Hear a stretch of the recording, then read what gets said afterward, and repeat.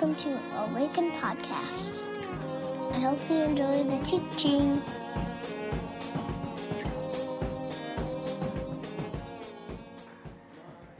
My name is Chris Kimston. In case we haven't met, I'm really excited to get to continue the teaching series that we started just this last week.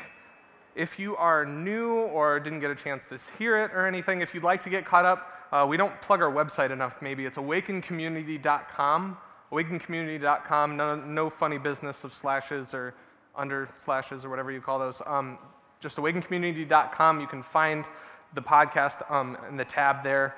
Also, you can find it wherever you really find podcasts on iTunes or anywhere else. We are the account that has the tree on it, so easily recognizable there. But I will catch you up just in case you are not caught up then.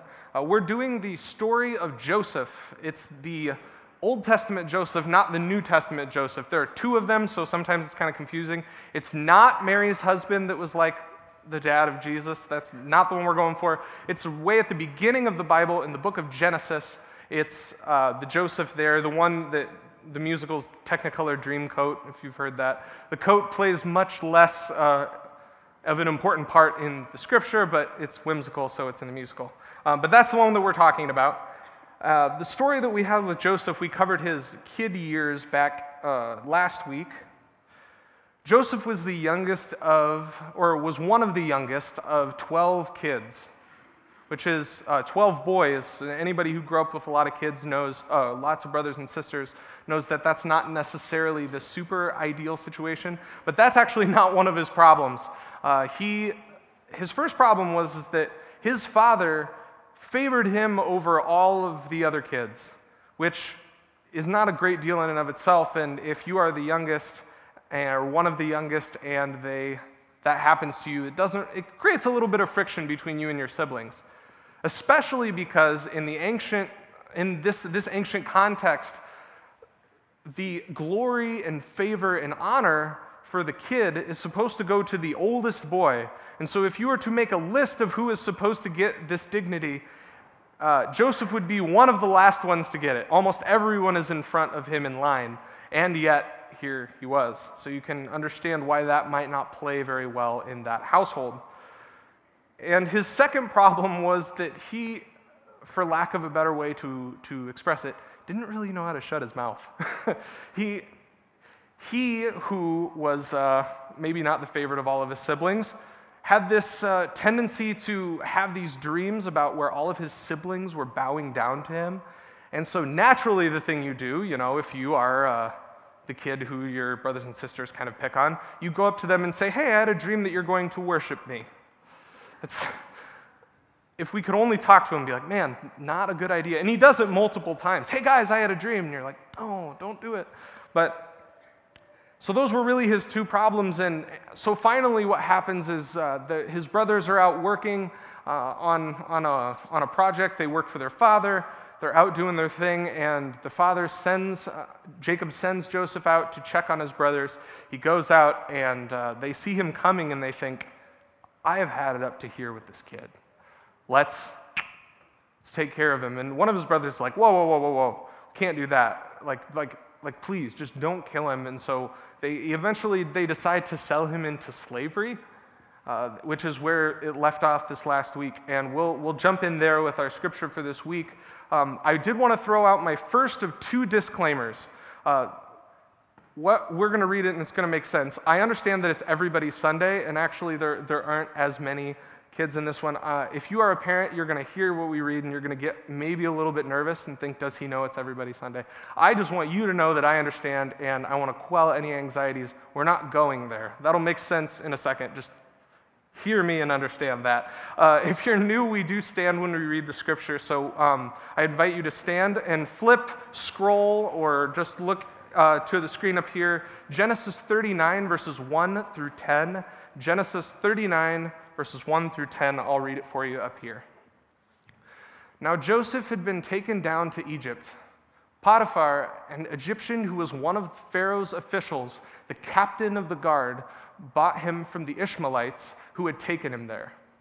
The Lord was with Joseph so that he prospered, and he lived in the house of his Egyptian master.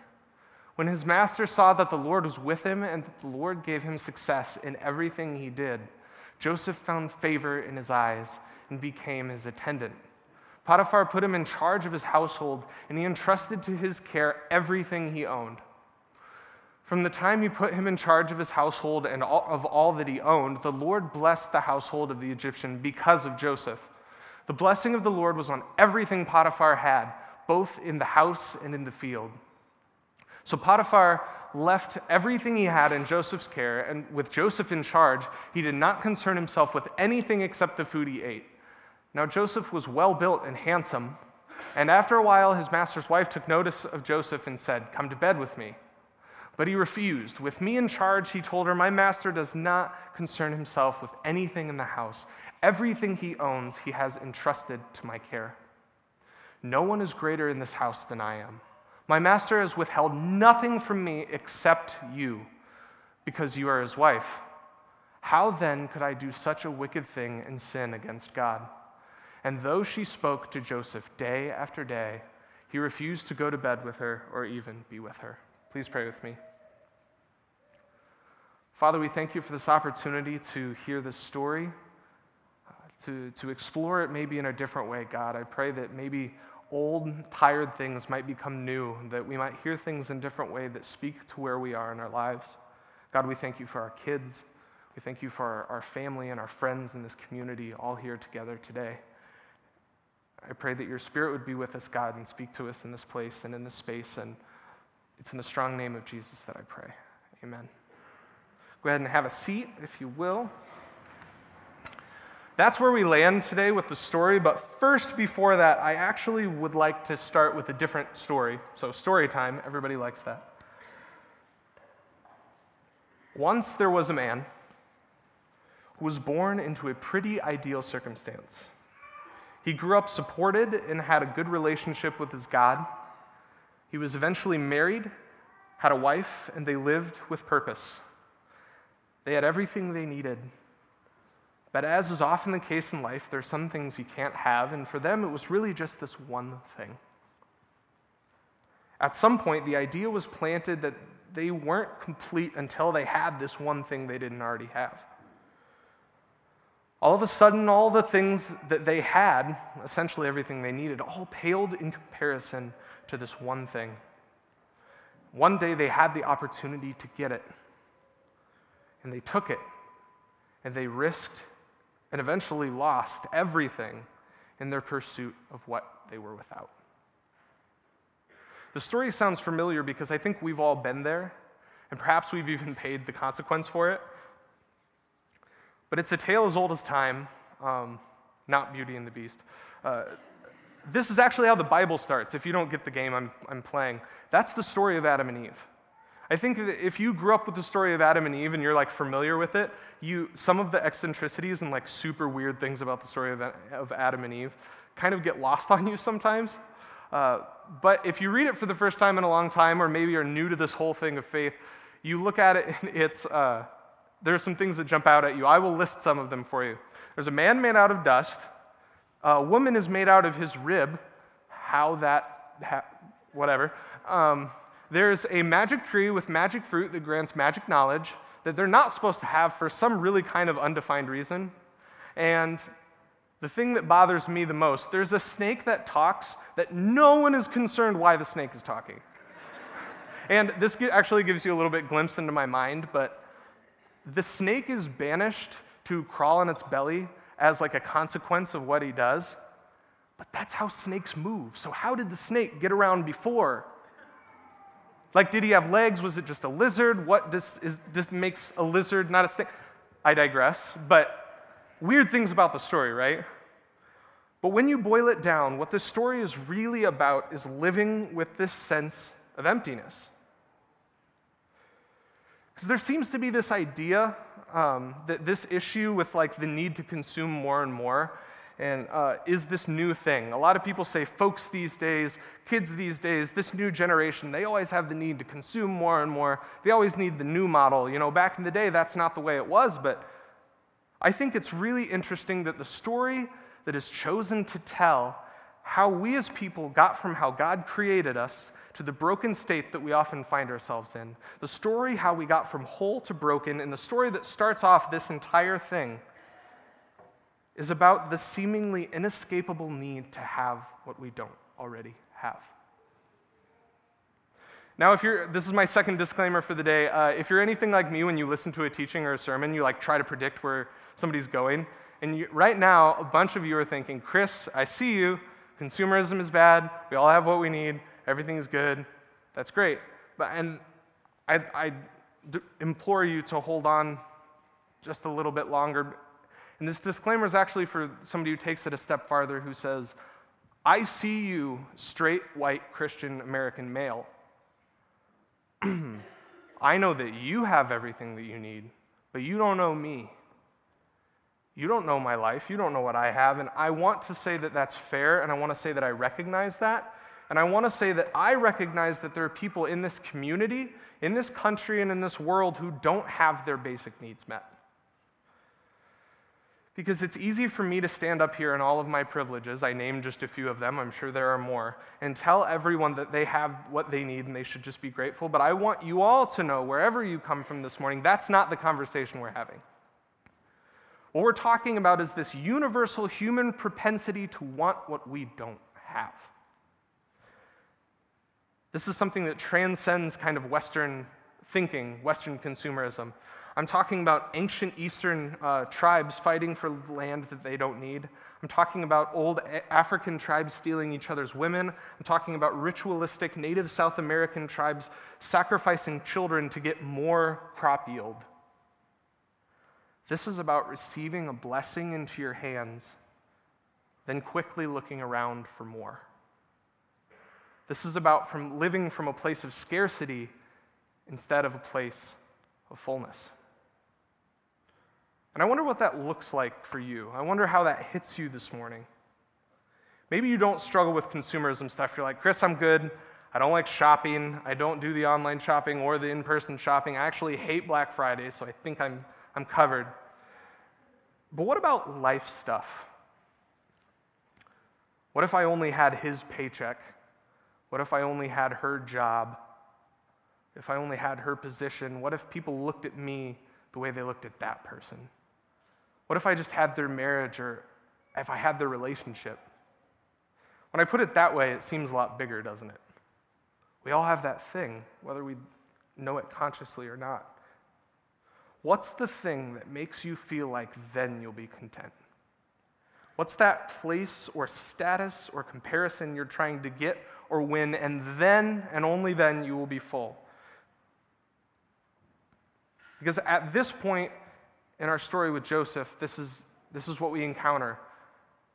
Beside Joseph, we encounter a woman who honestly isn't even given a name. Did you notice that? She's just someone's wife in the story. And what she does, at least in the attitude she displays, listen, there are churches that will preach this, and they will smear this woman all different ways and call her a lot of things. But I would like to present to you the opportunity to see this morning that at least in her attitude, we can see ourselves in her. Because she sees Joseph, who honestly, things are going well for him, but he's a slave still. And she sees the slave and she says, you and I should take what we can get. And without going into it on everybody's Sunday, she sees something that she wants and she doesn't feel complete until she gets it. This woman is married to one of the most powerful men in their world, and yet she bothers him again and again because she's living from this place of scarcity, a place of not enough, a place of I am empty despite all the things around her. So you might be saying to yourself, all right, Chris, I'm with you. What's the alternative? Because sometimes it seems a little bit too big to escape. Sometimes it's just natural. I just want things. So what's the alternative?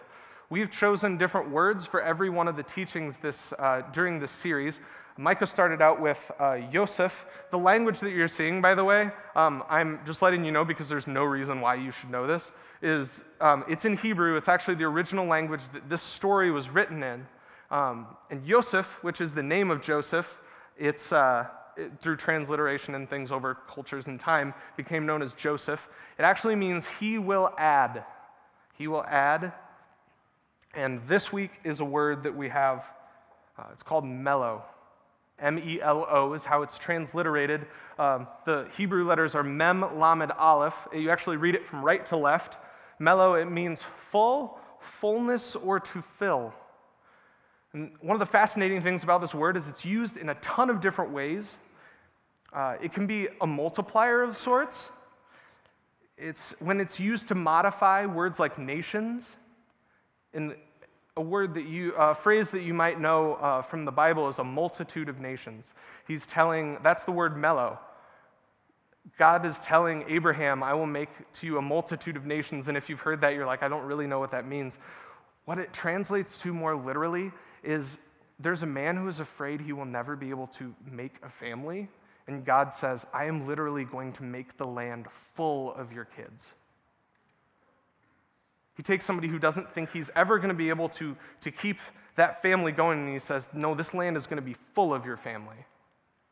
I think that maybe translates a little bit better and makes a little bit more meaning for anybody who's ever been in that situation. My favorite translation of this word actually is one that perhaps best applies to what we're talking about today. It's in Deuteronomy 33:16. It's part of a beautiful poem.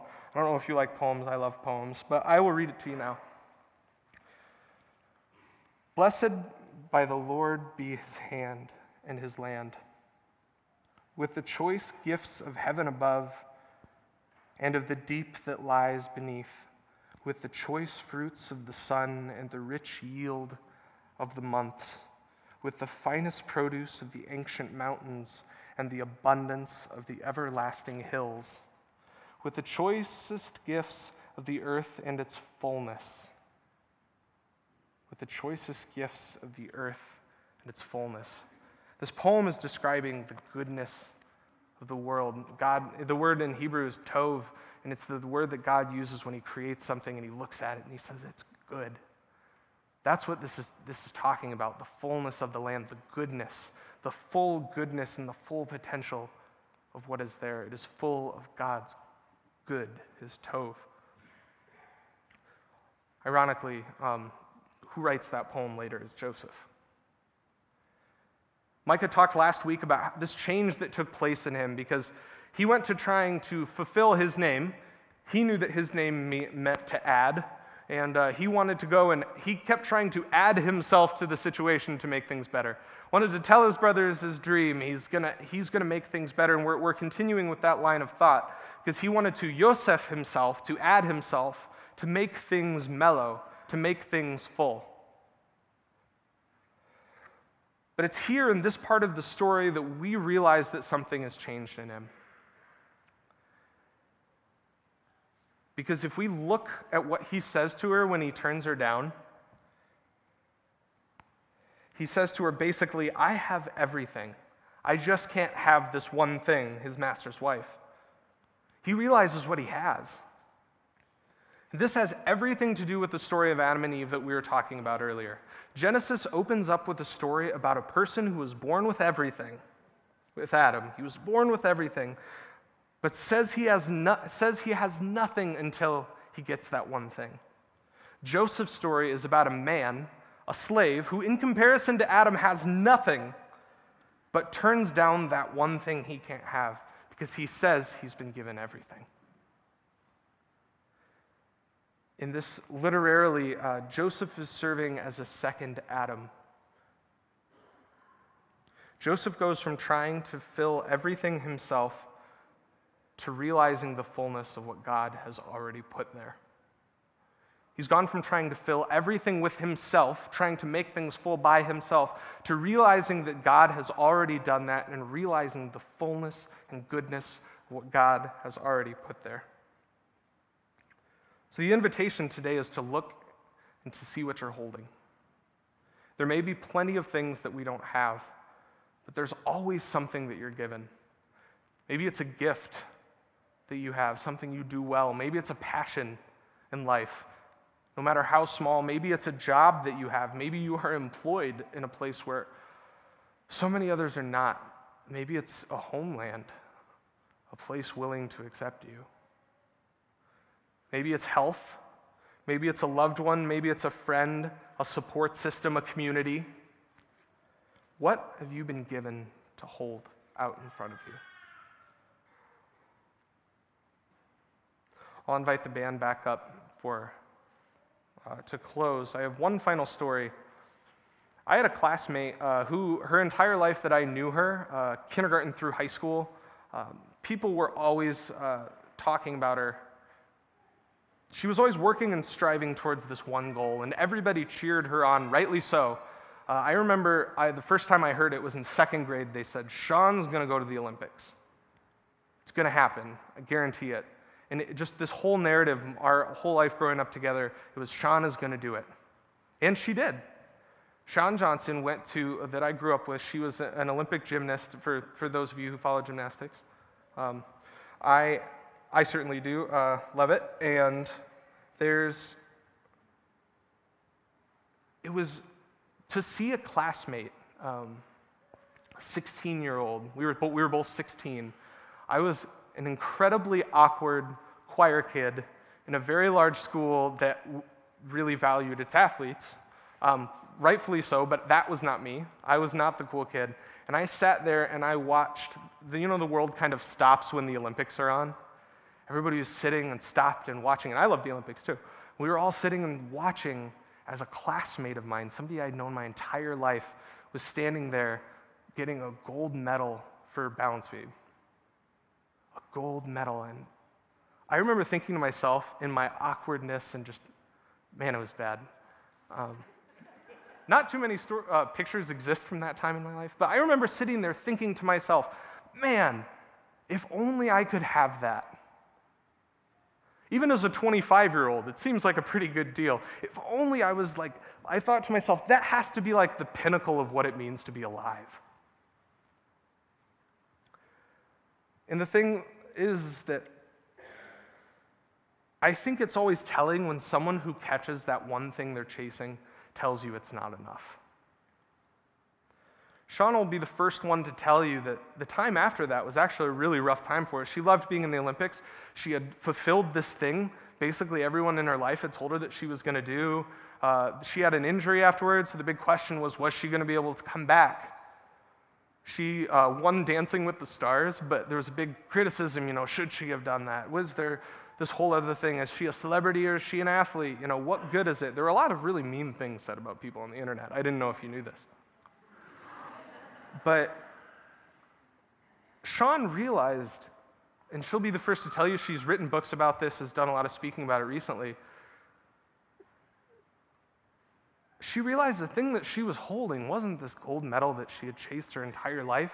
It wasn't this experience of being in the Olympics.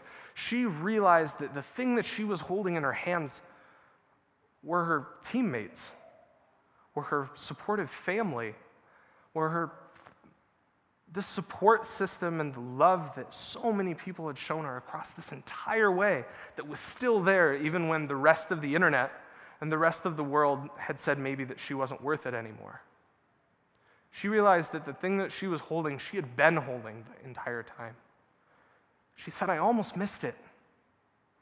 So the invitation for us today is to not miss it.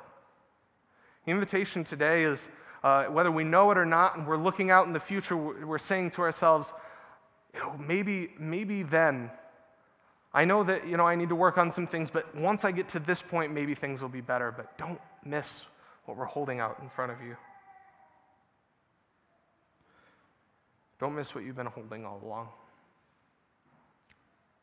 We have a time of silence after every teaching, and we do that just to, maybe you can hear God's voice. We realize that it happens different ways for a lot of different people, but so we'd invite you to that time.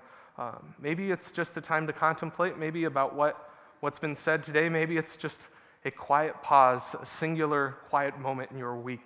We we offer that as a gift to you as well.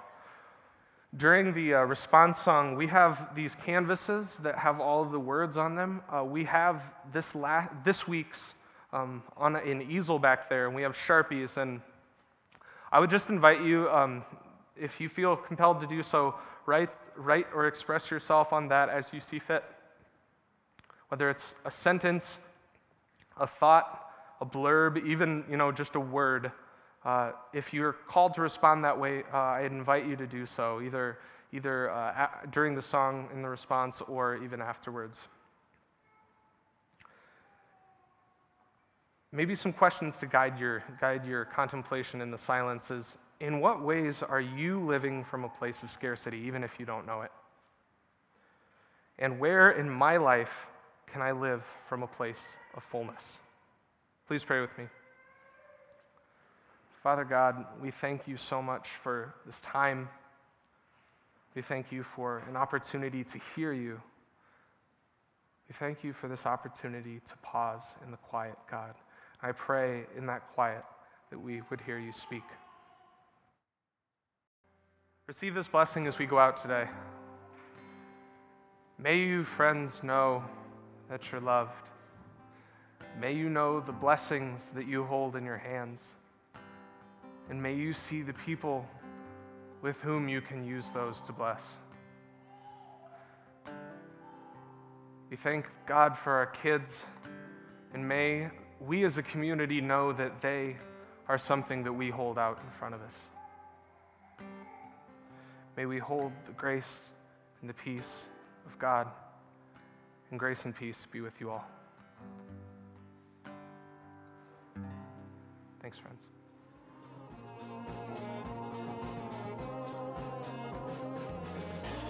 Find us online at www.awakencommunity.com or on Facebook at www.facebook.com/awakencommunity or on Twitter at Awaken Community. See you next time.